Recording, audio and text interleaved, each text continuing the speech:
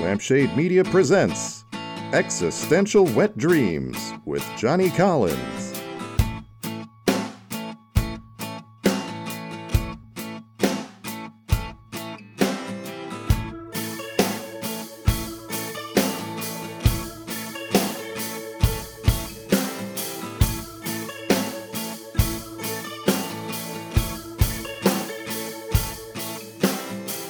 Johnny Collins, welcome to Lampshade Media presents Existential Wet Dreams. I'm loving it, man. How you doing? I'm doing all right, man. I'm doing all right. Yes, I love it. I love it. June 9th, 2020, apparently. It's what you just told me, so I believe it. Yeah, I mean, that's the date of recording. You're giving away the podcast magic, man. Everybody thinks that it's live, you know? Okay, yes. We'll cut that part out. Sorry. But yeah, this was recorded in a 40-year-old's basement on June 9th. How you doing, man? No, I'm good, man. Like it could be worse, you know, and there's a lot of shit going on right now, man, but I'm grateful to be alive and to see all this going on right now in Columbus. So, I have no complaints. So you made it down to the protest, right? Yes. I've never seen anything like that. Yeah, I mean, honestly, I went there a few times, and every time I went there, it was just more and more colorful. Every time. I mean, the first time I went, it was. When you say colorful, you mean like diverse or like? No. Okay, so all the businesses in the Short North and downtown, they pretty much plywood the windows and doors. They're all closed. Yeah. But so many of the businesses in Short North have painted murals on the plywood. Right. And the first time I went, there was no murals. It was just plywood everywhere. And then the last time I went, I mean, it was just murals of George Floyd and Black Lives Matter, and it was beautiful the way the city has come together for one cause. It was you know, once in a lifetime opportunity, and I'm glad I was a part of it. Yeah. You know, I was thinking about you in regards to this because like we're two white dudes and this is about black people, but in your case you have like a black son. True. Or two black kids, right? I have three black kids, technically, yes. Damn, okay. I was totally off on my numbers there. That's all good. But yeah, so you are incredibly invested in this then. I mean, that's the entire reason. I mean, okay, so I went with my black friends every time. You know, I never went alone. That might be, make me a coward or whatever, but I was like, nah, let me come with someone. But my friend was telling me about all the hard times he had when he was pulled over and arrested, all that stuff, whatever. And I told him every time that I've ever interacted with the police, it's been very pleasant. It's been so pleasant. It's like even when I've had warrants out for my arrests, the cops are making jokes with me. They're like, I'm in the back seat. They're like, hey, you like this radio station? They basically lay out the red carpet for me into prison. And and that's happened every single time I've been in trouble with the police. And I know that. And I know that that's not the same for my friends of a different color. It is a completely different experience. Yeah. And that's why I'm out there because, you know, I know for a fact I have white privilege. I know that it exists. I'm aware of it. So the fact that I'm aware of it means that I know that some people are getting treated differently. And I have to stand with them. And I have so many friends that are brown and not white that is just, it's hard for me to just sit back and, not, raise my fist a little bit, I guess. Oh, yeah. I mean, I am like pretty fucking basic. Like I grew up in the country a little bit and then I was suburbs and like typical white guy. But I know that in black families, like there's a talk about how to deal with the police. And so I was kind of curious, like as a white father of black children, is that so, did you do that? Is that a part of the deal? I mean, I've tried I've tried to introduce my kids to the police, like when I see them out and I'm out with my kids, and the police are very, reluctant to do that. And so most of the interactions my kids have already had with the police, and they're like, the oldest is 8 years old, have already been negative. And like, I'm doing my best to let them know, like, some police are good, but like, they're the ones making it hard for me to do that. Well, I mean, like the things that I've heard is from different black families is like, it's more like you have to, avoid any confrontation, and you have to do this and that to avoid dying by the hands of the police. Agree. Right. No, and I let them know. And I've sent them videos of me at the protest, and I don't post them, but I sent my kids videos because I want them to know that there is a difference, and it's not fair, and it's not that they've done anything wrong. It's just that some people don't know that. So, they will go through hard times in life. And honestly, as they're growing up, I've tried to like introduce them to like, black leaders, people who are not white, who are important. And I've been trying to do that because no matter what, I'm a white guy. I'm not black. I've never been black. I never know what it's like to be black. And I will never know what it's like to be like my kids, like my own flesh and blood. I have no idea what it's like to be my own flesh and blood. That's a crazy thought. You know what I mean? Yeah, that really is. That's nuts. But it's true. And so they're going to go through life completely different than I will. And I'll be able to teach them about girls and, like math tests. But I will never be able to teach them what it's like to drive down, in Hilliard and be stopped for no reason. Yeah. I'll never be able to teach them what it's like to do that. And that is something that plagues me every day. That's why when I went out to the protest, I threw my fist up because I was like, I have no idea what to do, but I know there's something that has to be done, and my kids need that. Right. 3 black boys. Like, what the hell am I supposed to do with that? I'm a white dude. You know what I mean? I'm doing my best. You know what I mean? But, for the love of God, let's get this shit together.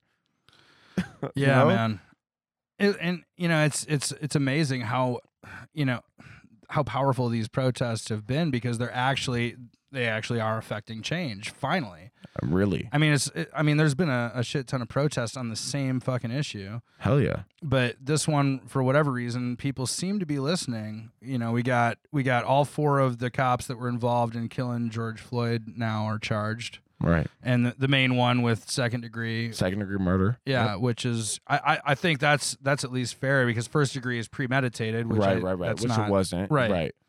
So. Well. And even to that, like if we draw it back, like if you're a racist person, is it premeditated if you kill a black person? I mean, it would have to be like he literally said, I'm about to kill George Floyd in this specific way. Yeah, I got you. Yeah. But yeah, and then Minneapolis is now closing down their police department, which is crazy. And defunding the police is becoming an actual topic of conversation in politics. Right. And people are now beginning to there's a lot more information, and this information has always been out there, but like people are beginning to realize that the police have the very roots of the police are based in slavery. Right. And a lot of people didn't realize that it was like literally like these were the we paid them to like hunt down slaves that ran away. That's not taught. Oh, of course not. Yeah. At all. And my kids will never be taught that. And that's crazy because now I have this. They may be. They're young, right? I mean, yeah, they're young, but in the next 3 years, they're going to change the entire curriculum. No, like I'm going to have to, as a white dude, tell them like, hey, white people sucked for a long time. Yeah. And like we treated you guys bad. And like daddy is one of them. Yeah. I'm a white guy. I don't have any black in me at all. Right. And like, but people that look like daddy are gonna treat you different, but just know that you're worth it. Right. Wow. You know what I mean? That's crazy. It's like I almost feel like I'm putting them as a disadvantage being their dad, which is a crazy thought because like it's not my fault that I had sex with this beautiful black woman and had this child. You know what I mean? Right. Like, but now I have to deal with the, or now they have to deal with the consequences. So, Yeah, I mean, yeah, that's crazy to think about that because like, a father is a person that you idolize, that exactly, that is your exactly. and are your kids all boys? Yes. Okay, so then, the father is the guy you look to for an example of masculinity, right? Right. This is your this is what man is. Right. And even though like they'll have a completely different time in life than their dad, because none of my kids look like me. They're all brown. Yeah. And that's not their fault. They were just born that way. Is it fucked up that I'm thinking of me, myself, and Irene right now? For Christ's sakes, your kids' dicks are bigger than the sausages.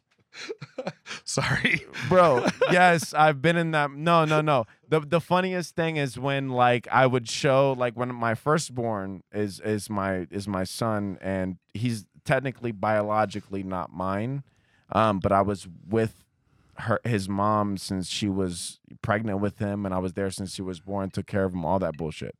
Not bullshit, but anyway. What's funny is I would show everybody when they find out you have a kid, they want to see the pictures of your kid. And I would show this picture of this little black baby.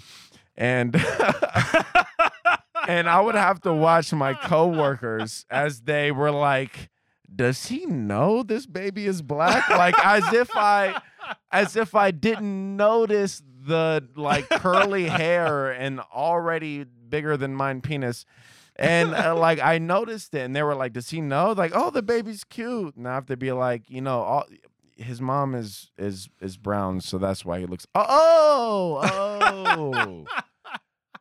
that makes sense. That makes sense now. We get it. I'm like, okay, well, whatever. It's like that seems like so outdated. Actually, it does, but it happened. I know. I believe. Yeah, I totally believe it. Like, it just seems like that's a thing. Like, I don't know. Like, at some point, you just like I kind of like realized like, yeah, there's all kinds of people fucking, and yeah, like don't make it weird. No, Jesus Christ, like it's not weird. You know what I mean? Though, But like, personally, I made it weird. That's the problem. Is this my fault? I will give them that. Why is that? Okay, so I've always been into black and brown women. I've always been into them. I didn't know that, but my mom told me that. She was like, even when you were in preschool, I was like, where's the pretty black girl? That's my son's crush right there. And I remember like the first time I came to terms with it, I talked to my dad and my brother like I was coming out of the closet. Like I was telling them that I was gay. Like I was like, Dad. Was it that scary? For me it was, because I wasn't raised. All my family's all white. There's nobody mixing anything. So I told my dad, I was like, hey guys, I think I'm into black women more than I'm into white women. And my dad, as if I was gay, was like, we already knew, son. We already knew. Like, thank you for being honest with us. We already knew. And like, so the part that's my fault is this. As a young white boy growing up, black women didn't look at me because they didn't think that I was into black women. So I had to go to extreme measures to attract black women. So when I was a freshman in high school, I got cornrows. Yeah. I saw that picture. Yeah. Because here's that the thing. Indeed is an extreme measure. When you have a bowl cut, black women are not looking for bowl cuts. I mean, you can quote me on that. Like, I don't. If that sounds prejudiced at all, name me one black woman who's with a dude with a bowl cut. I will rescind my statement. I swear to God. I braided my hair, and sometimes it would take upwards of 4 hours. And I just want black women to notice me. And then I finally got one. I married one. And when I married her at the wedding, I had cornrows in my hair. And wow. She didn't tell me till years later that she was very upset about that. Wait, like she didn't know you had cornrows? Like, She would knew you I- sneak to the fucking barber shop? She knew I wore cornrows, but she was like, she thought like around her family I would be respectable. But I was like, no, I think I had beads in my hair too. Like, fuck it. Like, why not? Let's go all out. Oh, damn. I look like Monica from Friends when they went on that Hawaii trip. That's a Jesus deep cut Christ. for anybody. That is a very. You know what's funny is like I laughed just because of the reference. It was ridiculous, and I have no fucking idea what Friends episode you're talking about. Some people will know. Some people will know. Yeah, and for those people, they're like still laughing. They're loving it. They're loving it. That's the content you're looking for in the lampshade media. Yeah. Where'd you grow up? Were you like in the country or the city? No, I grew up on basically it was on Ohio State campus. I was raised by my grandma, and she bought the house before it was Ohio State campus, but Ohio State got so big it kind of engulfed it. So it's like, Nice. Okay. yeah. And I grew up there, and I was my family was all from Kentucky. My grandma was 38 before she saw her first black person. No shit. Ever. Wow. 38. It was rough because she raised me. It's weird that she would actually like. She just like what saw a person in the distance and said, "I'm 38 years old. I see a black person. I'm gonna write this down." She knew that she had seen it in the history book. She knew that She knew that black people existed. She knew they existed, but she had never seen She's one. like, I've been to a museum, motherfucker. She had seen the hollers of Kentucky. Anyway, no.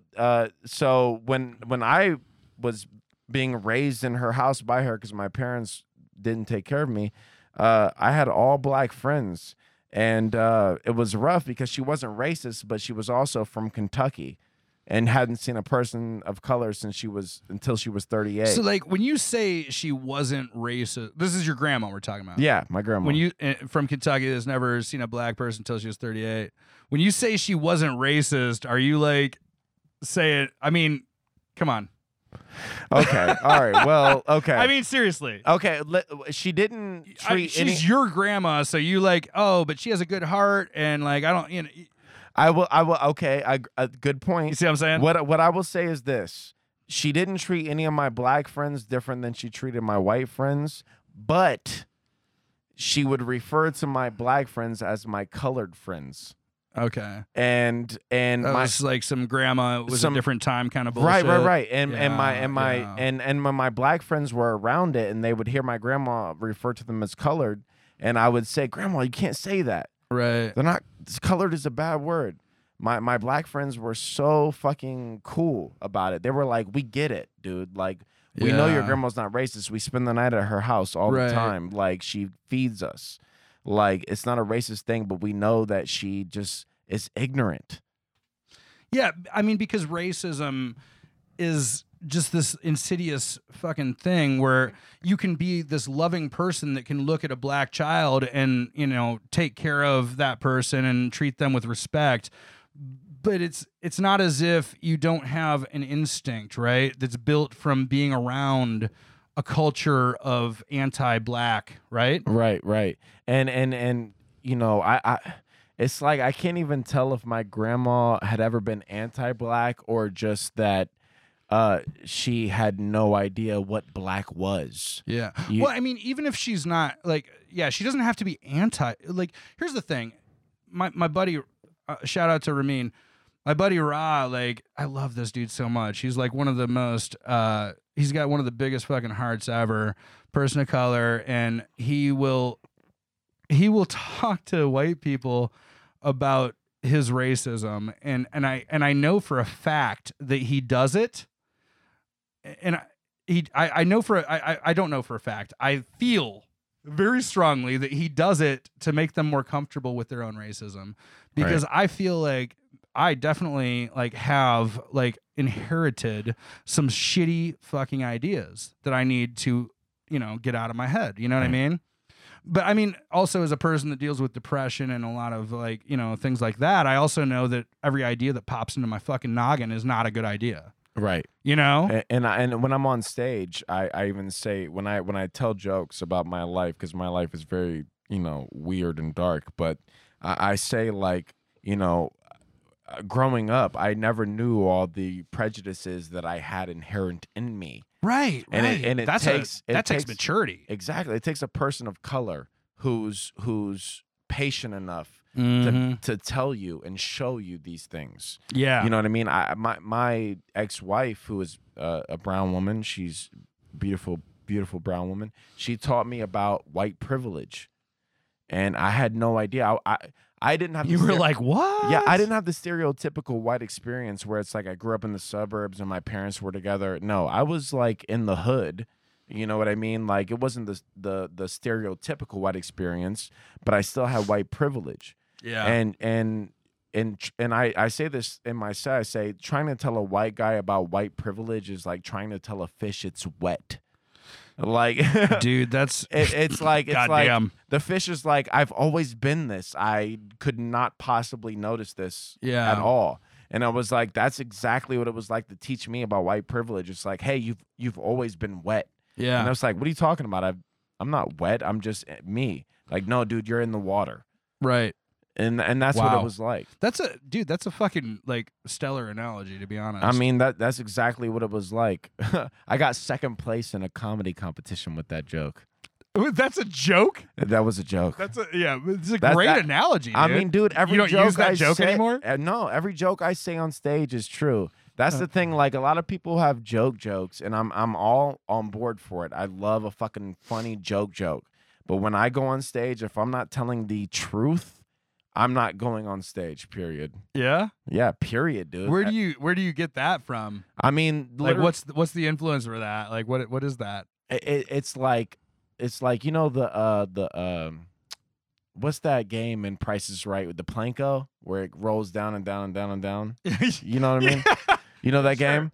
That's exactly what it's like for my psyche. It's like my thoughts go down and down and down and down. And if I don't construct them into this comedy form, then they just stay within me and they rot away. And it's like I used to do music. I used to be a youth pastor. I used to do all these things where I orated, these Jesus things. Christ. Yes. You're just like throwing wood on the fucking podcast Yes, fire right now. I know. Like, let's throw kindle. But the thing is, like, comedy is the only thing that I'm like, because if I don't laugh at these things, like, I don't get past these things. And I want people to understand that. It's like I talk about my dad being a drug addict. It's not because I'm like, oh, I want you to feel sorry for me.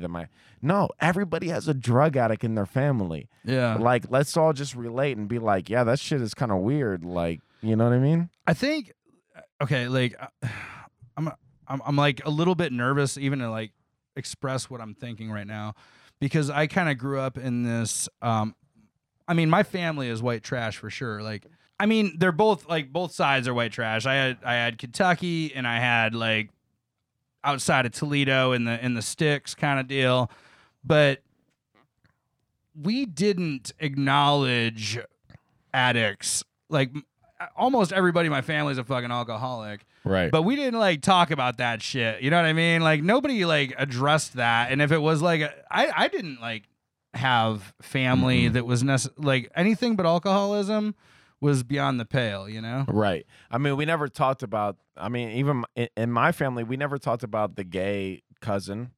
We never talked about, the one cousin that dressed up as a woman on the weekends. Dude. We never talked about any of that. And that's why the shit, just kept going and going and going without anybody saying anything about it. Dude, my dad literally, no joke, told me that if he ever found out I was gay, he would murder me. Jesus Christ. And then kill himself. So that what? He said that? Yes. So that my gayness killed 2 people. For being gay, bro. That's horrifying. Yeah, that is incredibly depressing. Jesus Christ. It is, but and I'm not gay, but at the same time, like, out of spite, I've always kind of wanted to suck a dick, just out of like, Dad, you were never there for me. Guess what? This dick is for you, Dad. Like, I just want to like just like out of like hatred, pure hatred, have a dick in my mouth. Jesus, Like wept. there's no pleasure. I wouldn't enjoy sucking a dick, but at the same time, I would enjoy the hatred that my dad would have in hell as he looked up at me sucking this guy's cock. Jesus Christ, that's wild, man. Yeah, I don't know why I revealed all that. It's all good. Well, we already was drinking whiskey before we started. That might have something to do with God it. damn it. All right, here we go. So, I mean, Jesus Christ, that's a deal. Like, what? Yeah. I mean, what was your relationship with your father like growing up? I mean, okay, so my mom and dad were together until I was 8. And then my mom left to California. And then I was with my dad till I was 9. And then he fell apart. Then I was raised by my grandma from 9 to 18. And then my mom came back a few years and she, has really made up for it. Good for her. And, my dad was more so just like this person that came in and out whenever he needed a place to sleep, pretty much. So he'd pop in because he needed a place to live or whatever, and then he'd a couch to crash on. and then he'd dip. Yeah, pretty much. Yeah. I remember like my whole family was used to it with my dad. Apparently my dad had been this way for a while. I didn't know. One time my dad came in and he was, pretty fucked up. And I called my aunt and she was like, yeah, what the fuck, dude? Why'd you wake me up at 6 a.m? Just let your dad sleep.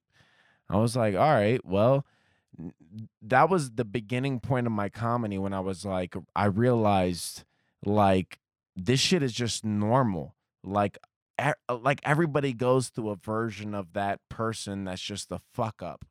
You know what I mean? Like everybody has that person in their family that's just a fuck up. And like you get so much comedy out of that. You build yourself from that. You like become stronger. And you build the ability to be able to, get past these things with humor and Yeah. I don't know. I got a tattoo a few years back, and it's my only tattoo, and it's huge, and it was incredibly painful. And I remember talking to my artist about it, and he was talking about like when he gets tattooed, he can't stop laughing. Like, and apparently that's a thing. Really? And it reminds me of like, I remember like when I was a kid, I remember falling off of a fence. I was trying to jump this fence or whatever, and I caught my foot on it and just fell flat on my back in a dramatic like slapstick way, and it took the wind out of me. But I also knew that it was hilarious, like that it was ridiculous, and I was definitely in pain, but I couldn't stop laughing. And I don't know, like I know it's like fucking pretty like it's everybody's always like, oh yeah, all comics are depressed, right? I mean, but I'm gonna go ahead and like see if this is a thing. Is this like you don't want to cry about it, so you laugh about it, or like you cry and you laugh, or like? Well, okay, so everybody, no matter what, no matter who you are, and every walk of life, no matter what privilege or setback, everybody has that person or people in their family that are just weird and fuck ups or different. And sometimes you're the fuck up. Sometimes you're the weird one. Yeah. Sometimes I find you're myself not. there. Right, exactly. But sometimes you're not. Sometimes you see the weird one. No matter what, everybody in every walk of life can relate to that. And the comedians are the people that can take those life experiences and create comedy from them. But there's also those people who go into business who are like, oh, my dad never cared about me, so I'm going to prove him wrong and be great in business. Everybody has their walks of life, but the comedians are the ones that take those hard parts that everybody goes through and makes you feel okay for going through them. Right. Because we're all the same. We're all the same. Yeah. It's like, oh, you thought you were like weird because you had a crackhead in your family? We're in Ohio. Everybody has a crackhead in their family. Right.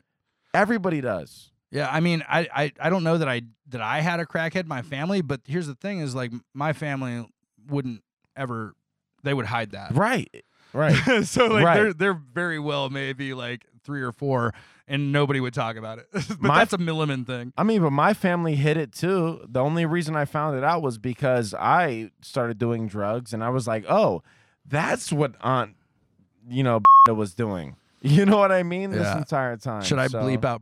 Is that your actual crackhead aunt? She will never listen to this.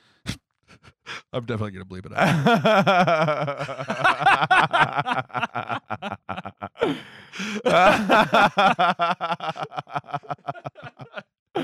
So like when I was coming up, like my dad fucking dipped when I was a teenager. Well, actually, like I think it was like more like 11 or 12, and I thought that he had some sort of like key or some sort of thing that I needed.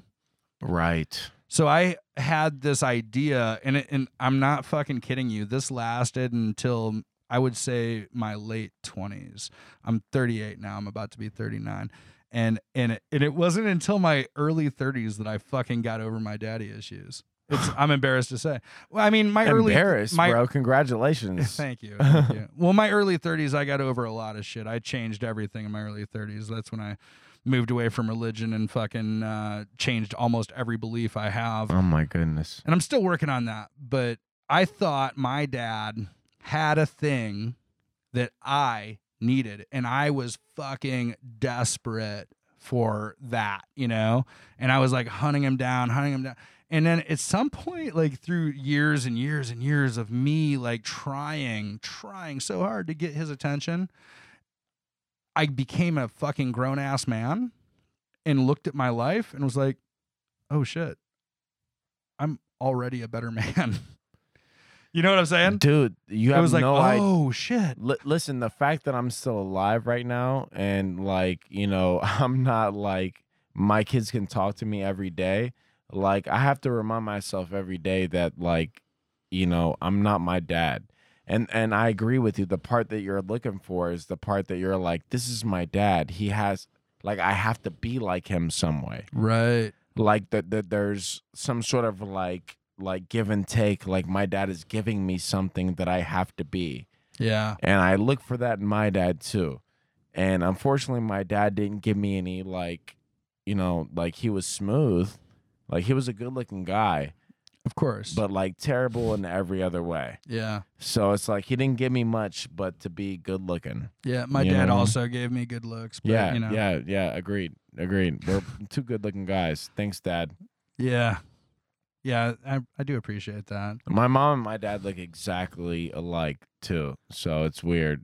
So like I came out like there's no denying it, but Yeah. there is also But- kind of denying it. They were from Kentucky, you said, or?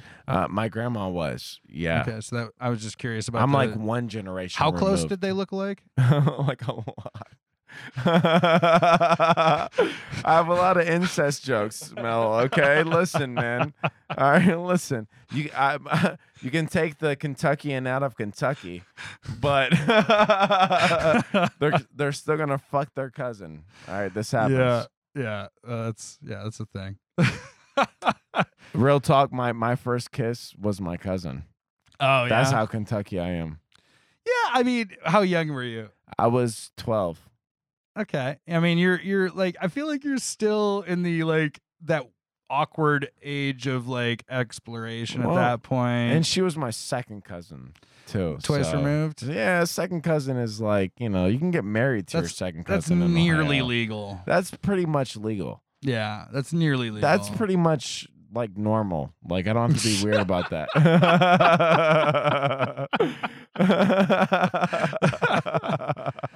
Yeah.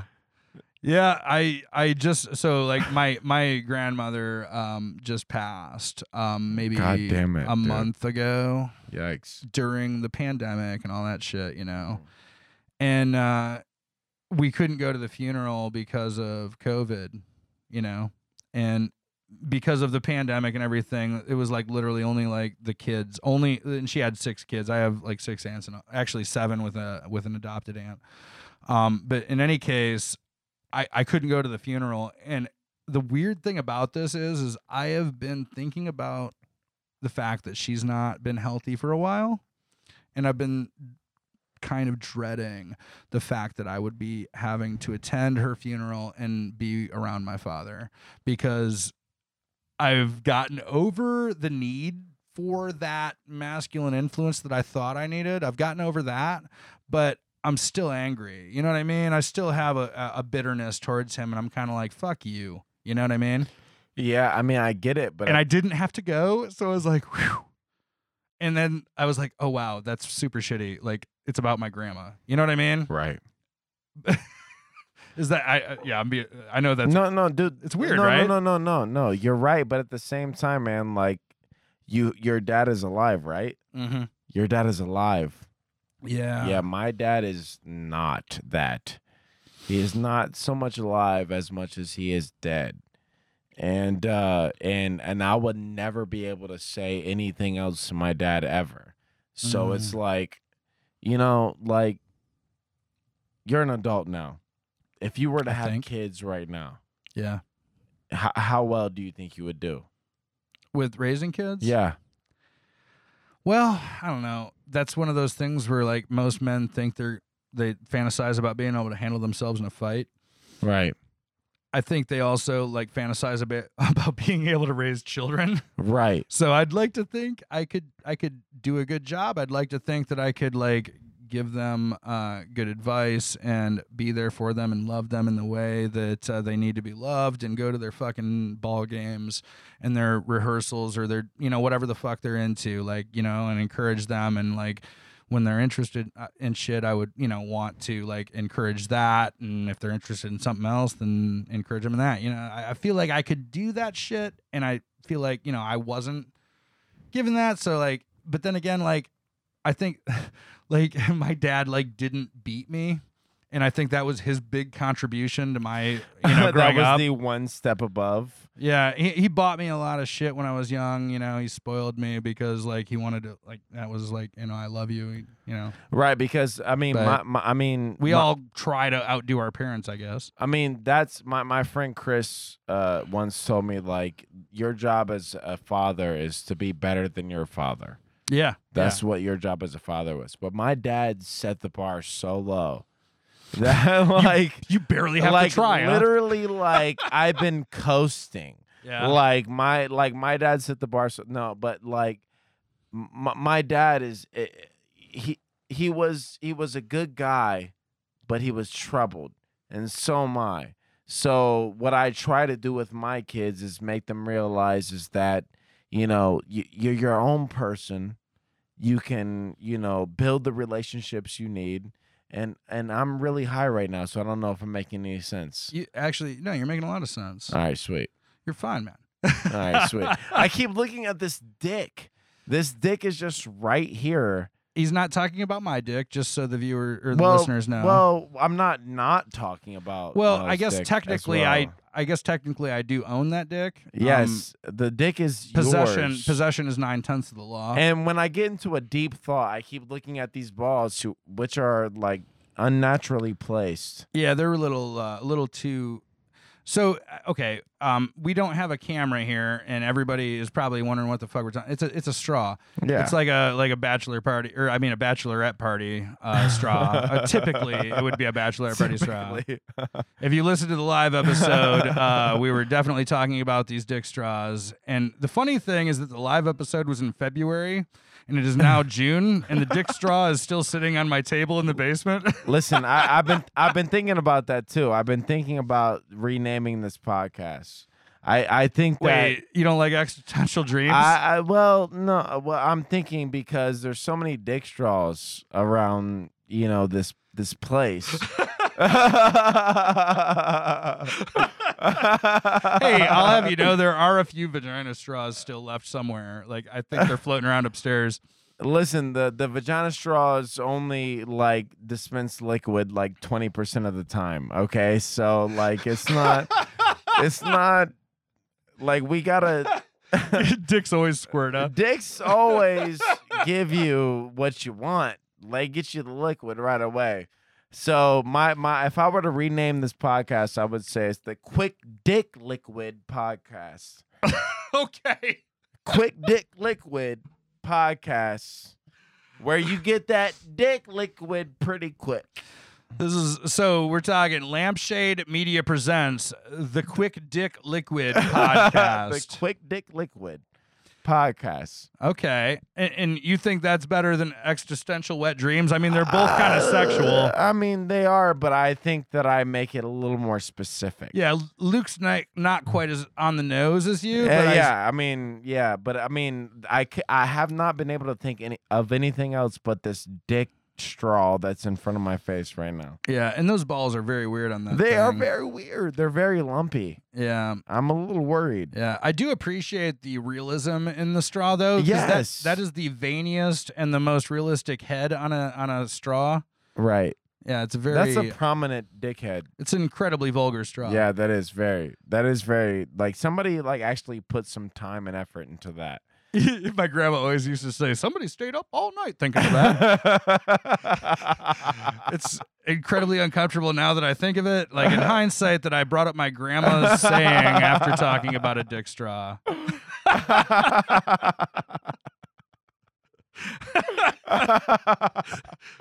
Okay.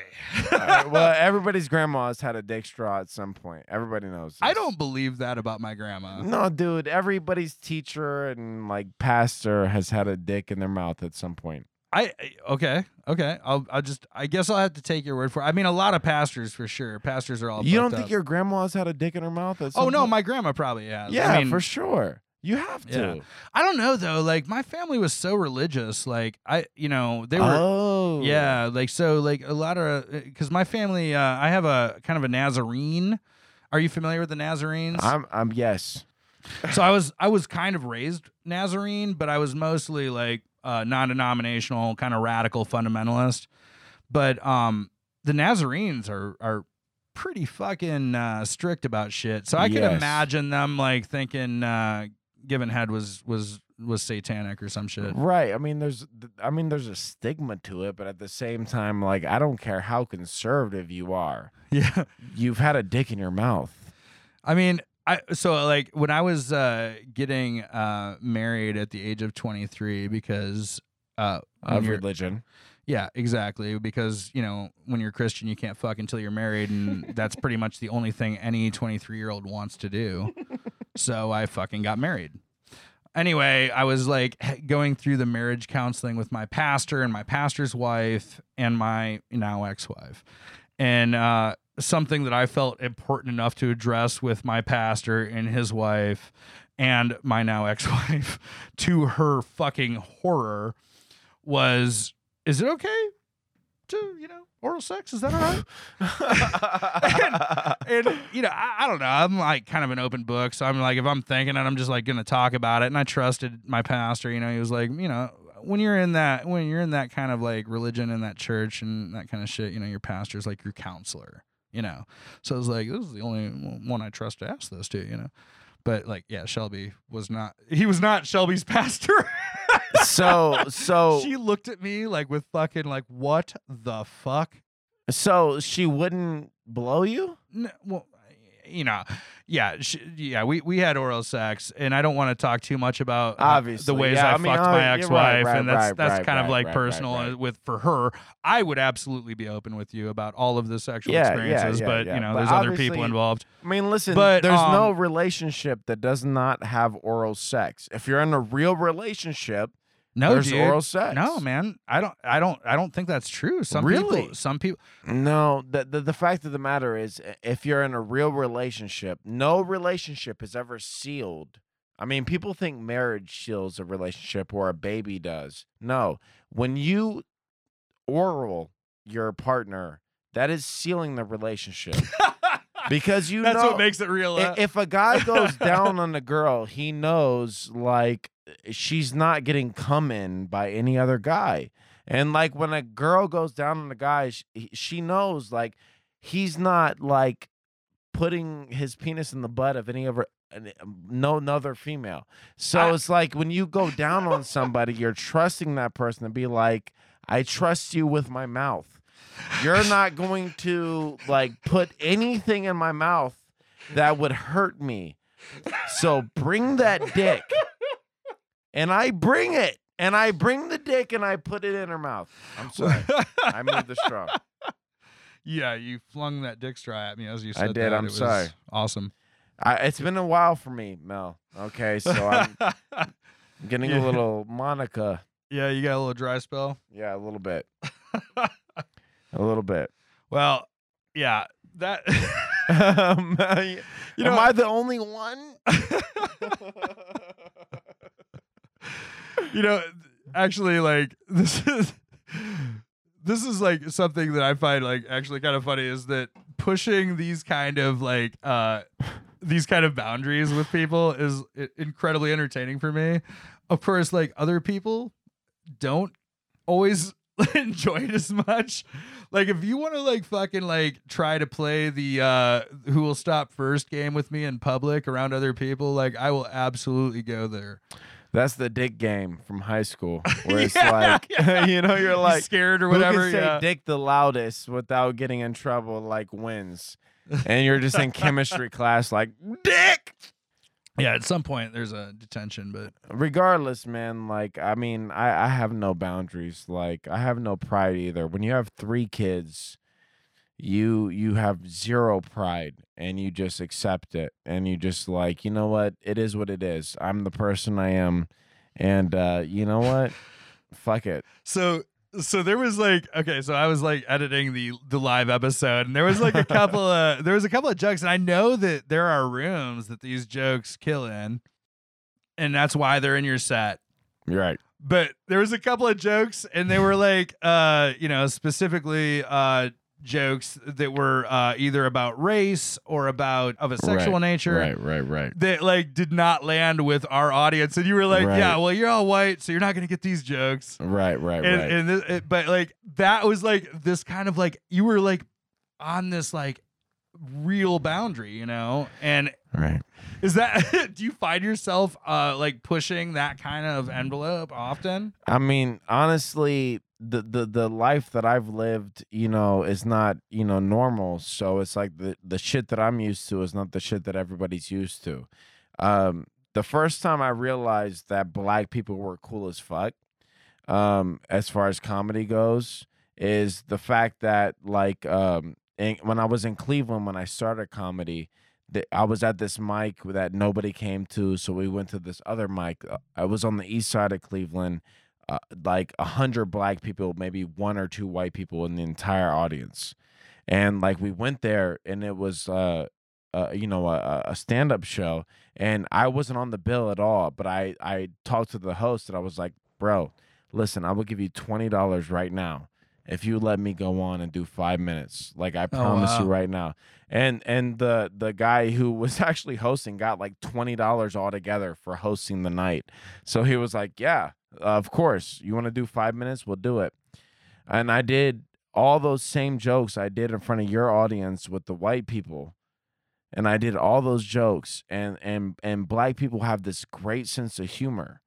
And it's like they understood it. But white people, sometimes they get scared to laugh. They don't know if it's okay to laugh at a prejudice. You know what I mean? But yeah. But we have to realize we all have these prejudices. So it's okay to laugh at them. Black people understand that sometimes white people are racist. Like, it's okay. Like, everybody understands that people have prejudices. It's like when we try to hide them, that's the issue. It kind of makes me think, and I mean, obviously Bill Burr is like a huge like fucking right genius, and it kind of makes me think of like with Bill Burr talking about race and him pushing boundaries. I mean, obviously he's like ahead of you as far as like his like career and shit. Right, like, of course, like 100%. He's like doing all this crazy shit. But like he does a lot of that too, and he also plays to black audiences, and I feel like they're receptive because they understand that he's speaking without ignorance. He's not ignorant. Well, he had the joke about when you know the N-word is coming when you're talking to a white dude. Like he had that whole joke. He did it on it was a Shaquille O'Neal did a comedy special and Bill Burr was on it, and he had this whole joke about how the N-word is coming when a white dude was like, you know what? You know what I mean? He had this whole thing. And that's just kind of how I am. It's just like we all know this shit exists. Like I don't want to like step around it. Right. Like let's just joke about it, you know? Right. I feel like maybe if there was and you know, I do occasionally like have several black people in my living room for these shows, but I'm not gonna lie, there's a lot more white people out there coming to my living room. As much as I try to have as diverse a lineup as possible, I don't know why that night, you know, is I don't know if there might have been every single person was white as far as I know. Like I don't know. There was a couple people of color there, dude. Even when you had me on, it was me. I'm a cis white male. Okay. Yeah. Well, you were my token cis. Right. Exactly. Because the person after me was a woman who was into women. Yeah. And then after that, you had a man that was into men. You're right. And we all may have been pale skinned, but we all came from different, you know what I mean, backgrounds. Right. So I mean, it's still diverse. Every show that I've put on, I've never had 100% any race or any orientation. It's always been diverse, and I purposefully done that because it's like, yeah, I could put on a show full of white guys. Anybody could. There's so many white guys out there. Yeah, well, I think there are a lot of white guys, and there's probably like some great straight white guys that I haven't had on Lampshade yet, and but there's so many, like, to be honest, like the diversity in Columbus is fucking incredible, dude. Like there's so many different people with so many different perspectives. And it's educational to laugh with them, you know what I mean? Because they're able to like laugh about shit that we can't fucking understand from our perspective. They can show us a different look at this shit, you know. Have you had Joe Good on your? Yeah, absolutely. Yeah, actually, he he has a regular segment on the show. It's actually gonna be actually, you know, now that you mention it, we probably should fucking play that. Let's play it. All right. This is Joel Good with Food for Thoughts. I'm here to crack an egg of knowledge on the frying pan of your mind. Cook it for about a couple minutes, medium well. Lay them on top of the English muffin of everything you've known before. Top it with ham or some sort of thinly sliced meat, and drizzle it with a hollandaise sauce of truth, creating the biscuit Benedict of revelation. Because much like Benedict Arnold, it will betray everything you thought you knew. Like when Nietzsche just realized God was dead, or Bruce Willis when he realized he was a ghost. It will change your life forever. Folks, if you're like me, you're a big fan of pudding. Chocolate, vanilla, rice, tapioca if you're into that. If you had a snack pack at the lunch table, you were a god among men. You could trade it for just about anything. Not that you'd want to. Yes, pudding is a favorite treat the world over. But did you know that the name pudding itself is a goddamn sham? When that delicious concoction was originally created, it was simply referred to as dessert goo. A fitting name, if you ask me. It makes sense, after all. That's what it is. It's simple and to the point. So why the change? Well, you might imagine that when dessert goo was first created, it was a luxury served to nobles and royalty. And they didn't much like the idea of being served goo, as delicious as it was. So they decided to change the name, but to what? Well, legend has it that one night, as a nobleman was just about to munch down on some delicious goo, a servant stated that he was putting some goo in the Lord's bowl. And that's when it hit him. The noblemen decided right then and there to change dessert goo, and it should be known as pudding. To avoid confusion, they would change the T's to D's. That's right, folks. Our favorite snack was bastardized by the bourgeois whims of the elite. I propose we take back the name dessert goo. It's no longer a treat for just the rich and powerful, no. Dessert goo is for me. Dessert goo is for you.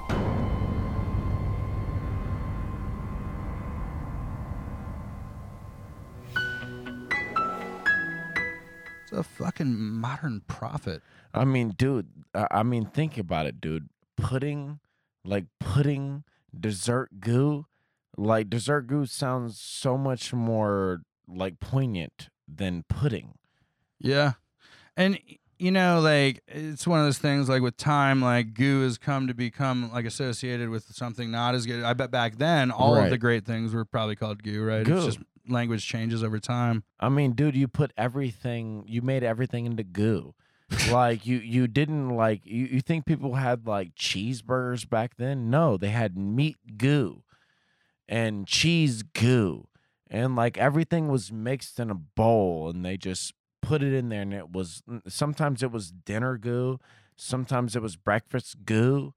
But Yeah, I sometimes wonder, it like, was dessert goo. I guess at some point, like goo became more associated with the lower class, right? Yeah. Which is, well, you know, I it's get it. amazing when you hear like solid facts from somebody you trust, and it's like, holy shit, I never realized. You know what I mean? Right, that's where the word gumbo comes from. It's like goo, gumbo. Oh, yeah? Gumbo. Yeah, that's It's gumbo. Yeah, that's where it comes from.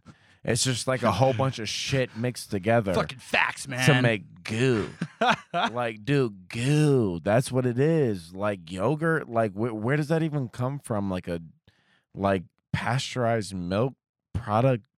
Jesus. I don't know. Like, it is like some sort of bacteria that we eat, I guess. But you know, I'm not a fucking scientist, to be honest with you. So. There was something like you said earlier. You gave me like some podcast ammunition earlier in the show, and I like forgot about it, and then I just remembered about it. You said you're a fucking musician. I was. Yeah. I did. Did you music. turn in your card or what? Well, I did music from like 13 to like 22, and it was very personal to me. And I put a lot of songs out on YouTube, but like in the long run, most of them were terrible. But regardless, like through all that, I found comedy. When I rapped, I did a lot of punchlines anyway. I was like Ludacris, not as good, but just as many punchlines. So when it came to like quitting music and doing comedy, it just kind of fit in like a glove. Yeah. Were you like more like straight like rapper MC kind of deal, or did you like make the beats and shit like that? I did both. Yeah. I did both, and I did a lot of like alternative shit. And what does that mean exactly? like the group Postal Service? Oh yeah. Yeah, like I sampled their songs and like made rap songs out of Postal Service songs. Okay. So it was very weird. And I never stopped writing, just even though I get it, I'm 31, I'm a white dude, I have kids, rapping is corny, but it really does help me like get out some shit that I wouldn't be able to get out normally, just like comedy does. So you're still like writing bars and shit right now? Yeah, I am. Yeah, Oh, I was writing bars today. I had a beat that somebody like sent me today and wanted me to be on with them, and I was writing bars to that. Like I never stop. I have no delusions of ever like being like paid to do it. Right. But it's just something that really makes me feel good when I do it. Yeah, I mean that's where like real music comes from, I feel like. Right. I mean, not that like famous music isn't necessarily real, but like music generally came from like individuals making it, Right. to express something to a small group of people that were near them, right? Dude, I've been at parties where like people were like, Johnny, you used to rap, you did music, and I would tell them I used to be a Christian rapper. Like I used to do gospel rap. No shit. Dude, that's where I started. I started doing gospel rap, and I played a song the last party I went to before the quarantine started. It was Courtney's birthday. Shout out to Courtney Taylor. Very funny comedian. She's been on the show. Yeah, she's great. Love her. We went to her party, and like at sometime really late into the party, we all were drunk, we're wasted, and I played a song I did when I was a Christian rapper called "Jesus Is My Girlfriend." You shitting me? No, dude, I'm not. I made a song called "Jesus Is My Girlfriend."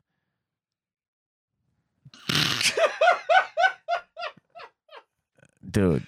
Okay, so here's the thing: is like I'm only laughing, Dude. really because I used to be such a like hardcore Christian and shit. Yes. And that is like I can actually. Okay, yeah, I get where he's going with that. Yes, you can. Because you know, as a young man, like the only thing you want is to get pussy. But as a Christian young man, you know the only thing you can't get is pussy. Right. So you can't like, you know what I mean? You can't get the thing you think about all the time. So you get that Jesus pussy. Dude, so my thought process in making the song was like, listen, I can't have a girlfriend, so look, Jesus, you got to be everything to me, bro, because guess what? Like there's porn on the internet now. Like it's not hard to get Jesus, anymore. it's a different time. This is a different time now, Jesus. Things have changed. Like, Jesus, step your game up, bro, because you got to either be my girlfriend or I'm like looking at fucking, you know, Oh my Asa God. Akira online, bro. Like, God damn it. Jesus, I'm so horny right now. I'm sorry, Mel. No, I mean I totally understand this. I was also a teenage Christian that struggled with the shame of the fact that I was horny. Hell yeah. And it was like totally like this weird like thing, and it was like every like men's retreat was like, so, you know, Christian like men's retreat, like everybody would have like this conversation about porn and lust and shit. It was just a constant thing that was like, and yeah, it's so fucking bizarre, and it creates such a weird perversion out of what is a completely fucking normal human experience. I mean, dude, I've talked to a friend of mine recently. He moved to New York, and he's been successful. He works for Apple. Like he's making a life in Brooklyn. Like he's doing great. And I was like, bro, when you were in high school with me, you were a Christian too, but you never took sex off the table. Like you always knew that if you wanted to get sex, you could get sex, and therefore you didn't obsess about it. All you did was realize like, oh, I could get it if I want, but also I want to learn other things. Like, unfortunately, like I had sex off the table. So the only thing I wanted to learn was how to get sex. Like I was obsessed with it as a teenager because I couldn't get it. Like that's why I advocate teenagers having sex. Like as long as it's consensual. Like, dude, like get your bone on. Like realize that like people wear are rubber. just, bro, wear rubber. Bro, people are just people. Like you don't have to have sex with your husband only. Like you got to realize that there's tons of shit out there. Yeah. Cuz like I mean, to be honest, like having like a good sex life is a big I feel like is important in marriage, and like if you're not on the same page with what you're into sexually, then you're not going to have a good relationship sexually, right? And how are you supposed to know what you're into unless you've done it? Exactly. Like you get with your wife, all of a sudden you guys saved yourself, and then your wife is into getting choked, and you're like, no, like I'm not into that shit. How do you know? Obviously, she wouldn't know she was into that yet. Like that takes a little practice too. Right, but she won't That's know. the other He thing won't about know. it. Yeah, that's the other thing though. Like that leads me to is like people don't even explore their sexuality. Right. You know, it's like it's just like how would you, like they? I'm sure like some people go to different like lengths or whatever to explore that as far as Christians go, but like a lot of that is like, you know, you're not going to the sex store and buying toys like unless you sneak in like shamefully or some shit, right? Because there's so much weirdness around it. There's a reason why Lion's Den has no windows into the building. Period. It's because this shit is seen as being shameful. I guess that's what I like about the garden so much is they have big ass windows with big breasted mannequins. Hell yeah! Shout out to the garden for being so fucking strong in this these protest times. Yeah, being hell a yeah. hub. Hell yeah. Like, dude, I'm telling you right now, like their shit was being targeted. I went into the garden on my way to protest one time, and I was with a friend, and I was like, I stopped in to say hi to Doug, and I was like, hey, is Doug here? I swear to God, 3 people were like, what do you want Doug for? Like, what is your business with Doug? And I was like, dude, I'm his friend. I just wanted to say hi. and they were like, "What's your last name and your last 4 of your social?" Oh my gosh! So they actually thought you were like some kind of fucking They did. spy or something. No, they thought that I might be some sort of like undercover or something. like somebody trying to like find out where Doug is to try to like take down this place. Oh shit! Okay. yeah. So it was Wow. like security level, like Redcon shit. Like Jesus. yeah. So I appreciated that, and like I respected it, and I moved on. But like, and I thought this beautiful stance that this business is taking, even though they couldn't get money from the federal government to stay afloat. Yeah. They sacrificed their business and their time to make sure that people had a right to protest. Yeah. And you know what? Let's not gloss over that. That's really, really fucked up. Hell They yeah. can't get access to the loans that every other business can get access to because of the nature of their business. because they're an adult store. Right. Yeah. What? Yeah, exactly. What? What? What the fuck is that? Like, what in the fuck? Dude, I am like that when Lacey told me that, because like because I do the Sex 14 podcast, Right. and so I know Lacey. Shout out the Sex 14 podcast. Yeah. Check that out. That's a Lampshade Media production. Hell yeah. Yeah, it's been on a little hiatus right now because of all the crazy shit that's going on. But in any case, she hit me up and she's like telling me that she can't get the same loan that the small business that I work for gets, and I'm like, oh, that can't be true. But no, literally just because there's stripper shoes and dildos in her store, she can't get a loan because I install fucking cabinetry. And that's the entire Christian influence on the whole thing. It's seen as some sort of like taboo thing. But guess what? We all love that shit. Like why create a taboo for it? And why make them work for a small business loan when if you're quarantined, the first thing you want is a good vibrator. Like Yeah, if you're not exactly. going to be able to get laid, like why wouldn't you want good masturbatory equipment? Exactly. Yeah, and there's actually an episode of 614 specifically about masturbating, aimed mostly at women. That's what I'm So saying. check that out. Yeah, why? I mean, dude, like if we can't go out and fuck, my whole like getting sex game was taken off the table during the quarantine. The only place I met people was during comedy, and when comedy got taken off the table, I was like forced to really go within.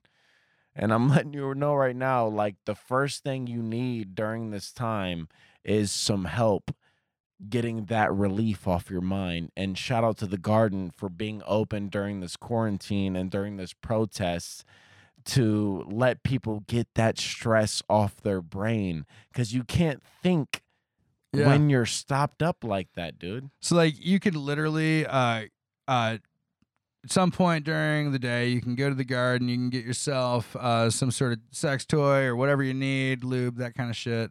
And then you can go take that home, go down to the protest, and then they will, if you happen to get shot or fucking tear gassed, they also have medics there. They literally have medics and medical supplies and all the things, and they're passing out like different like earplugs and all this, say like goggles. They got swimming goggles.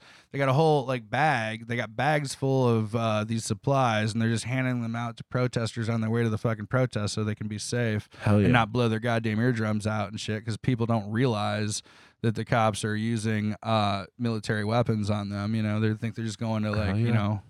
say Dude, something. I walked in, like I said, I walked in just to say hi to Doug. I left out with saline, fucking 3 different types of masks. I had earplugs. I had, you know what I mean, hand sanitizer. Like they had a whole bag ready for you. Yeah. And I was like, Doug, I just came to say hi. I was like, no, take this. You need this. Like just in case. Yeah. You like, And God damn it. I can promise you that Lacey has absolutely fucking zero love for that other story you mentioned earlier that I'm not going to even say again. Yeah, I she agree, has 100% zero love for that store. But I can tell you they ran out of bags, and and that store gave them bags, so they used them, you know, and they put their fucking supplies Well, I on them mean, and shit. you know, It wasn't about, you know what I mean? It was just like there's a common enemy sometimes. exactly, There's a common yeah, enemy. exactly. And you have to kind of join forces. Like, I mean, when I went to the protests, there was, I would say, like, to be honest with you, like 70% white people, like 70%. And I was thinking to myself, like, you know, is there an issue with this? But at the same time, like, like, I'm glad that white people are coming out to support these issues. Yeah. They were screaming Black Lives Matter, I Can't Breathe, George Floyd, Breonna Taylor. Like, I mean, these were, sincere moments for white people. I mean, white people really came together and were like, listen, like, we don't agree with them. Right. You know what I mean? Like, we're with you guys. Like, we're sorry. Like, the only problem came when there was like too many like white people like on the megaphone. There should be, I mean, and during a protest of Black Lives Matter, there should be probably approximately like 0 white people on the megaphone. Yeah. Like, there was one guy that came up and literally just said like, I'm a Michigan fan. Just want to tell you guys, I'm a Michigan fan. Go Blue. All right, guys, see you later. And got off the microphone, and I was just like, yeah, it's really weird. You shouldn't do that. Like, I mean, yeah, it's actually like entirely fucking inappropriate. It's ridiculous. Right. It's offensive. Some guy brought me aside. He was video recording. He was like, hey, I'm doing a documentary about this protest. Like, can I get some words? And I'm like, dude, you're looking at me? Like, why are you bringing me out of this entire audience to get words? Like, my speech is the last speech you need. Like, let me just stand here with my mask on, with my fist up, and scream and just stand there with them. Like, you don't need my opinion on it. Like, yeah. I mean, yeah, no, you're right, man. You're being there to support. You're a supportive part of this, right? You're not like there to like make it about you. Right. I'm not there to be heard. I'm there to hear. Right. There to listen. Yeah. And just accept yeah, it. Dude. Period.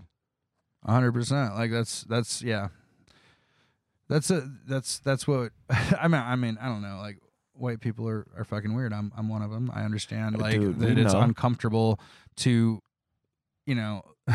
have so much privilege and still really not like done much with it. Right. I always felt weird because I missed out on that stereotypical white like life where it was like suburban, where your parents are together and like you have vehicles and a house. And like, you know what I mean? Like, I missed out on that white experience. Like, I grew up in a broken home with no money and like surrounded by Black people. So it's like, I missed out on that experience. So I could never relate to that. So it's very like interesting seeing like the people who got that stereotypical experience, grew up in the suburbs, both parents still feeling like this is an issue. Yeah. This is an issue. And I'm grateful for it. My parents are kind of my dad is like a Blue Lives Matter guy because he's got like friends in the law enforcement arena. Like your dad that passed, or no, my stepdad. Oh, your stepdad. Okay. The guy who's married to my mom right now. He's a great guy. Sure. He's a fucking nicest guy. But he's into Blue Lives Matter, but he's been white his entire life. Never changed, huh? Never changed. He had the choice. He went the other way. So he has no idea. My mom, she grew up in New Albany. Like, my mom's parents are racist as shit, dude. Like I remember one time I was at Thanksgiving and I said, "Oh, my son looks like," I was talking to my grandma. I was like, "My son looks like your husband." And she was like, "Don't tell him that." Oh, Jesus Christ. Exactly. So like, Yikes. Right. So trying to teach my mom and my stepdad about white privilege and things like this is a little difficult. And God bless them, they try hard. But thinking about how hard it was for me to understand it, thinking about how hard it is for them growing up in New Albany with nothing but white people and farms and cows, like, it must be a fucking trip to think about it. Yeah, You know, for sure. my grandma didn't see a fucking black person until she was 38 Yeah. years old. Could you imagine that? No, I don't even. I actually still don't. I mean, you said that earlier, and I've never actually come to terms with it because it sounds like a lie. It's not. I went to my heritage in Kentucky. They lived in the hill. You know, the hillbilly term is actually a legit term. Like literally, people lived in the hills, Yeah, and they were all named Billy. Even I mean, most. that's of them. why sometimes you meet a girl named Billy, Right? like, Exactly. because in hillbillies, Billie Eilish, she comes from that cloth. exactly. But like It's part they of Appalachian culture. they lived in the hills, bro. Like if I'm telling you right now, I went to go visit my great uncle one time. If I had gotten injured in any way and needed medical assistance, if I couldn't just take care of it myself, I'm dead. Like dead. Yeah. Like it would take them like at least 45 minutes to navigate the hills to get to the spot where my Oh uncle yeah, was. that's just crazy. So if there's no black people around, like you're not seeing black people. Yeah. Period. Yeah. And I mean, I can't imagine like a black person like finding that place and saying, "Yeah, this is the joint right This here." is the joint right here, bro. These people seem cool as fuck. There's like nobody to protect me. Cool. I'll just be right here. Like I'm gonna chill. Whatever, guys. Cool. No, that's gonna be a bubble for sure. My great uncle who I stayed with when I was in those hollers is what they called. Yeah, I watched Justified. You know what I'm talking about. Like he talked about these guys who grow weed at the top of the hill. And he's like, listen, like they grow weed at the top of this hill. And if the cops ever came, it would take them 30 minutes to navigate the hill. By that time, they would have everything concealed by then. And it was like, this is my great uncle who's like 78. Was like, no, it's a legit business. They'll fucking wrap it up. Fuck the cops. Fuck 12. Like my great uncle, he was like, fuck them. I can't imagine people in the hills saying "fuck 12," but Well, I they can didn't say imagine fuck that 12, but they would like, express the same exact sentiment. They don't like police down there. Yeah, they ain't into it. They don't like the government. I've also learned this from Justified. Right, exactly. They don't like the government. They don't like any of that. Unfortunately, like that racism shit is just genetic.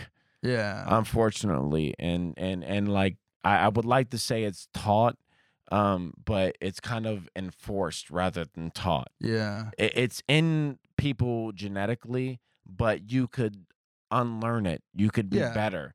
But if it's enforced, I mean, it's just natural. 100%. You look at somebody that's different than you, you automatically think they're different. Yeah. Yeah. Period. Well, I think that like the reason racism is so inherent is that we are born typically to two of the people that look like us or whatever, right? Right. And we're like, okay, so these are the good people. Right, exactly. Right. So there's some sort and this is just me. It's allegiance. This is just my stoner fucking concept. I don't know psychology and what fucking happens in minds. But yeah, it's just like these, and then you have this, like when we were, fucking cavemen or whatever, and then evolving and shit, like we have these small communities and whatnot. And like, it's just like, okay, so all the people in this group look like this and all the people in the other group look like that. Right. And, like we're tight. So we're going to help each other. I mean, it makes sense. It's like this evolutionary thing, it seems like, right? Right. And we've outgrown it. It's completely fucking not good, right? Like it's like we have completely outgrown that. That is like really, that's not helpful. It's not helping humanity at all. But it's still in our fucking heads, and we have to recognize it in order to fucking deal with it. Right. Have you been working on material for the post-COVID scene specifically? I'm working on material. Listen, a lot of my material was kind of, on the edge already. After this whole situation that's going on, I'm really abandoning a lot of my material, and I'm trying to gain a new perspective, and everything that I'm going through is giving me a new perspective, and I'm really writing material that's more relevant and honest to me right now. What was the impetus for that? Okay, so I have a white power bit. That is supposed to be silly, You know, it's supposed to be, you know, me, you know, being married to a black woman, you know, it's like, you know, any man being married to a woman, your wife won't let you touch any of her shit. You know what I mean? But because my wife is black, that means everything in my house is blacks only. This is a very, like, distasteful bit at this point, and we can realize this now. But this is what I led with because I've been in this for a long time. So my whole punchline is like, can I get a little white power? Like, just enough white power for a spot on the sink. Just like, you know, a spot where I can keep my deodorant without any bobby pins or cocoa butter. That was the joke. Yeah. This is a real life thing that happened to me. And most people don't understand it, and they think I'm just trying to be, you know, provocative. But this is legit a situation that happened to me when I was married to a black woman. Like, I literally asked her for white power once. And we both died laughing, and that's where the bit came from.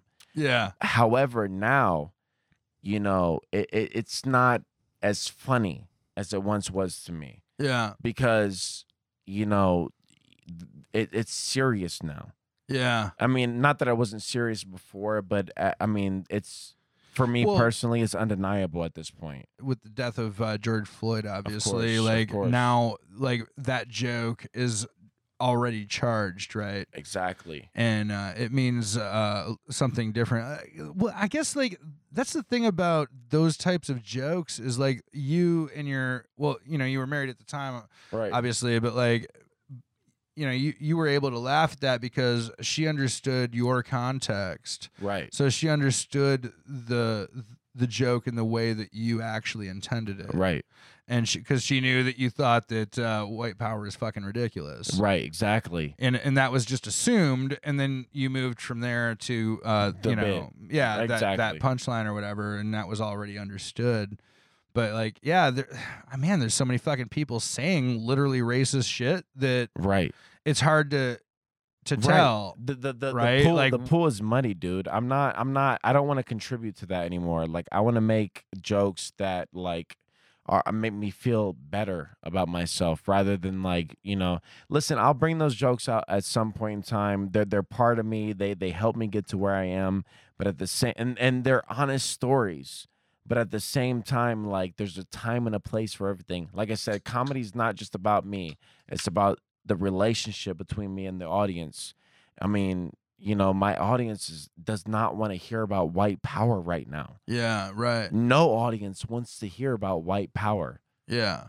You know, no matter how ridiculous I think it is, just even saying the word, right, you know, is just so, like, visceral. Right. It has a huge impact. Exactly. Like, it's not the time or the place. So, yeah, to answer the question, yeah, I've been writing a lot of material, and a lot of it has not been like what I've done before. I'm assuming you're gonna, like, you're carrying your attitude and your ethos and everything. Like, what's been, like, moving you? Where's that been coming from? I mean, just my kids. I mean, just honestly, like, I've gotten so much material from my kids, I almost feel like I owe them something. But then I realized, like, they would have nothing if it was not for me, and I don't feel as bad anymore. I feel like they owe everything to me, and every good thing they have in their life is because I decided to come in their mom. And oh my God. And that was it, period. And, like, guess what? We didn't have the money to get an abortion at the time. Guess what? I'm pro-abortion. I love abortion. Like, let's do that. I didn't have the money for it at the time. Guess what? Now I have 3 kids. Let's make that shit cheaper. But guess what? Like, they owe everything to me. I raised them. You can mine them for as much comedy as you fucking want. Dude, if they do something funny and it's something I can use, guess what? It's mine now. Guess what? My kids are hilarious. Because that goes back to them in the form of food and clothing. You know, if I feel like it. But anyway, I get so much material off them because they're absolutely ridiculous, and that's because they're the version of me that is unsullied by, you know, like, community standards and, like, you know, empathy. Like they will just say whatever comes to their mind. And it is wonderful. And like I literally have to stop myself from cracking up laughing at some of the fucked up shit that they will say. God damn, bro. I had to stop taking showers with my kids because you know when they're babies, you take showers with them. sure. And like I knew it was time for me to stop when my kids were able to roast me. And like I was in the shower and like, Daddy, why do you have titties right now? and I felt so upset. I was like, dude, like I will beat you up. Like, do you understand? Like I'm your dad. I have authority to like beat the fuck out of you right now. Like chill. But it was funny at the same. I had to respect it. But like at that point in time, I was like, you know what? Showers by yourselves now. Like I don't care.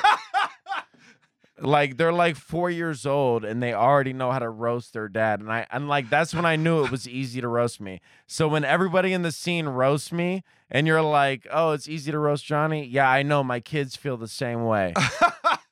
Jesus. Great. There's no escaping it. See, I didn't know like everybody loved to roast you. I just only know that you like threw that fucking cornrow pick up and everybody was tearing that. Dude. But you asked them too, though. You said roast me, so Okay. you did ask for it. What I said was just like everybody's having a hard time right now. Here's a picture of me in cornrows. Have at it. And basically, Okay, like, so you didn't say roast me, but you did Well, have at it. Yeah. No. I mean, whatever words I used, I basically meant roast me. Even if I didn't say roast me. Who knows what I said? I can't remember. But basically what I meant was roast me. Yeah. And like, you know, I've never gotten so much support on any post I've ever put up. I've promoted so many shows. And I've gotten so much less likes or comments than this. Dude, it was like 200 comments. I forget how much it was. It was like so many comments. I posted pictures of my newborn baby. Like, hey, here's this new life in the world, and nobody gave a shit. But I posted a picture of me in cornrows, and everybody has a comment and a fucking reaction. I swear to God, dude. You know, actually, I had a kind of a similar experience. I mean, I was never ridiculous enough to take a picture of myself in cornrows. But I'm not trying Did to you ever have cornrows though? I think. Well, no, I mean, not like I didn't wear them. Somebody gave them to me as like some sort, like I was like at a party or something, Okay, and they were like, gotcha. "Oh yeah, I will let this girl play with my hair." It wasn't for like an in hour, depth, you know. like tight, like let me get a design in your head, like Omari No, on it was cornrows. nothing like that anyone was proud of. It was just fucking around, you know. That- so I I mean, didn't like. Yeah, it was My like shit for a was night. serious, dude. I remember one time. It looks serious as fuck, which Dude. made it even funnier. Dude, I took that shit seriously. One time I sat in the chair for 6 hours. 6 hours straight as this girl cornrowed my hair. And I paid her $25 to do so. And That's it was a very 6 good hourly hours. rate. Yeah. I mean, for me it was. For her, it wasn't. Like 6 Right. hours and you make $25. No, it's. I mean, Like yeah, she you was making definitely like made what, it. like Good like deal. $4 an hour. Like I don't even know what that shit is. I can't do math right now. Well, we have been drinking Yeah, like that a is great true. deal is true. among other things. All I'm saying is, man, my kids are funny. They fucking roast me, and that's why they're assholes, and that's why they get whatever they deserve. Listen, So we're about to get a new family-oriented Johnny Collins. no. Let's not go Family- too far. Let's my- not go too far.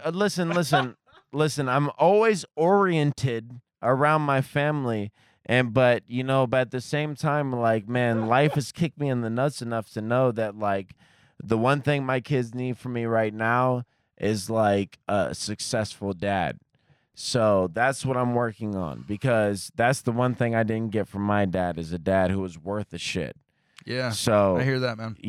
so and my friend Chris Curry said to me one time, it's like, your only goal as a dad is to be better than your dad.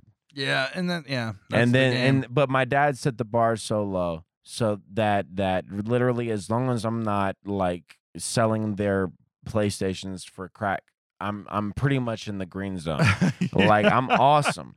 Like, and my baby's mom likes to give me shit like, oh my God, you know what I'm saying? Like, I wish I had more support. Like, I wish you lived in the same city as us. And I'm like, I agree. But also at the same time, like, you know what I mean? I'm in the bonus round right now. Yeah. Like, I'm literally supersonic right now compared to my dad. So it's like, you know what I mean? Like, we gotta let this journey go as it is. Yeah. Well, we got this new, like, this family oriented new version of Johnny Collins that has created the name Lampshade Media Presents the Quick Dick Liquid Podcast. And that all clocks. Hell yeah. Quick Dick Liquid. Yeah, this is I feel like I've always wanted to have like a somewhat offensive podcast. I've always wanted it to be like we can like, talk about whatever the fuck we want and say whatever the fuck we want. So I feel like that's sending that vibe really like up front, Right. So at least it's not like passive aggressive. It's like, of course we will have to like bleep it, which we had a problem with previous podcasts as well. This is not the first time we've had a cuss word in the title, but I feel like this is the title with a cuss word that's going to really stick. You know what I mean? Because it's got a little bit of a ring to it. It's got, I mean, obviously you're a rapper, so you know how Quick Dick Liquid. Like, I mean, dude. Yeah. If that's not like a lotion by the 2022, I'm gonna be very upset. Oh, you know what? A lotion, as Joe would say. As Joel. Yeah, Joel Good would say lotion. Lotion. But no, like we should probably team up with the Garden here, and they are a sponsor of Lampshade Media Presents. Let's do it. And and I do produce their store's podcast X14. So I'm gonna get together with Lacey. Maybe we'll get Wonder Doug, who's just a celebrity employee there. Hell yeah! Shout out to Wonder Doug. Happy belated birthday, Wonder Doug. Sorry, Wonder Doug, if you're listening, I didn't mean just a celebrity employee. I mean you're a badass and you're like do a lot there. Like, but like you are basically like a fucking celebrity employee. Like everybody's like the comedian that also is the fucking like front for the Garden, like speaking the fucking love over there. Hell yeah. Anyway, I'm gonna stop blabbering drunkenly. But yeah, I'm gonna talk to Lazy. We're gonna create some sort of fucking branded Quick Dick Liquid. Okay, and this is gonna be a Lampshade Media fucking some swag, Because, hey, like you were there. You were at the Lampshade Media show. We throw out fucking lube and condoms at the beginning of every Lampshade Media comedy show. And a lot of the comedians are like, what the fuck is even happening right now? Is this actually real? Am I actually at a comedy show that starts with, why? Why is this happening? Like, what exactly? And I get it. It's a little ridiculous, but like, I fucking love the Garden. I think everybody needs more lube in their life, so we do it. And Quick Dick Liquid. I mean, dude, like, when you want that dick quick, you need that liquid. You need that liquid. The Quick Dick Liquid Podcast.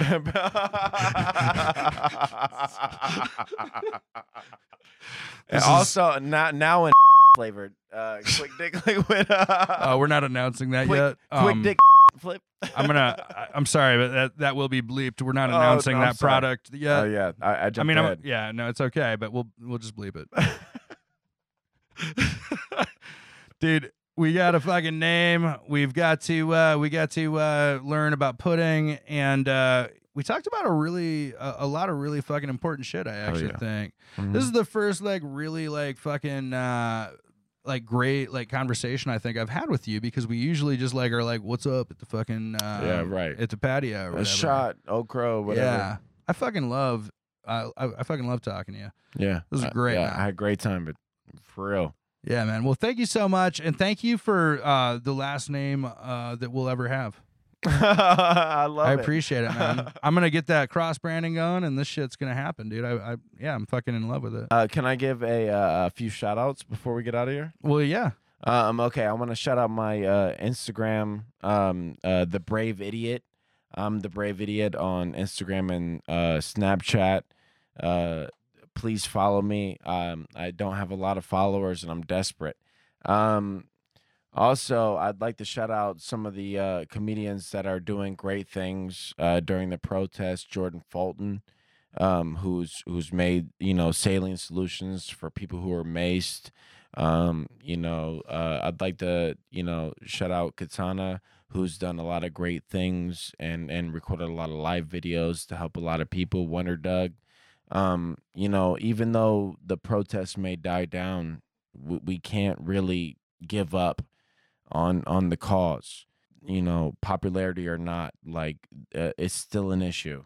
So let's keep it going, guys. Let's keep encouraging each other. I love everybody. Shout out to Mel, Lampshade Media Podcast, and that's it. Well, thanks for the shout out, man. I feel like I might have been shouting myself on this particular one, but but no, man, I appreciate it, dude, and that's fucking tight, dude.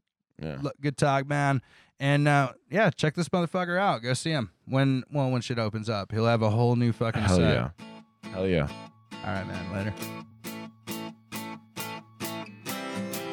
This program is produced by Lampshade Media. Hosted by Mel Milliman. Music by Tyson Shipman. Graphic design by Griffin Browning. Social media by Sam Welch. Voiceover by Ryan Branch. And a special thank you to our sponsors, Paddy Wagon Food, Platform Brewing Company, and The Garden.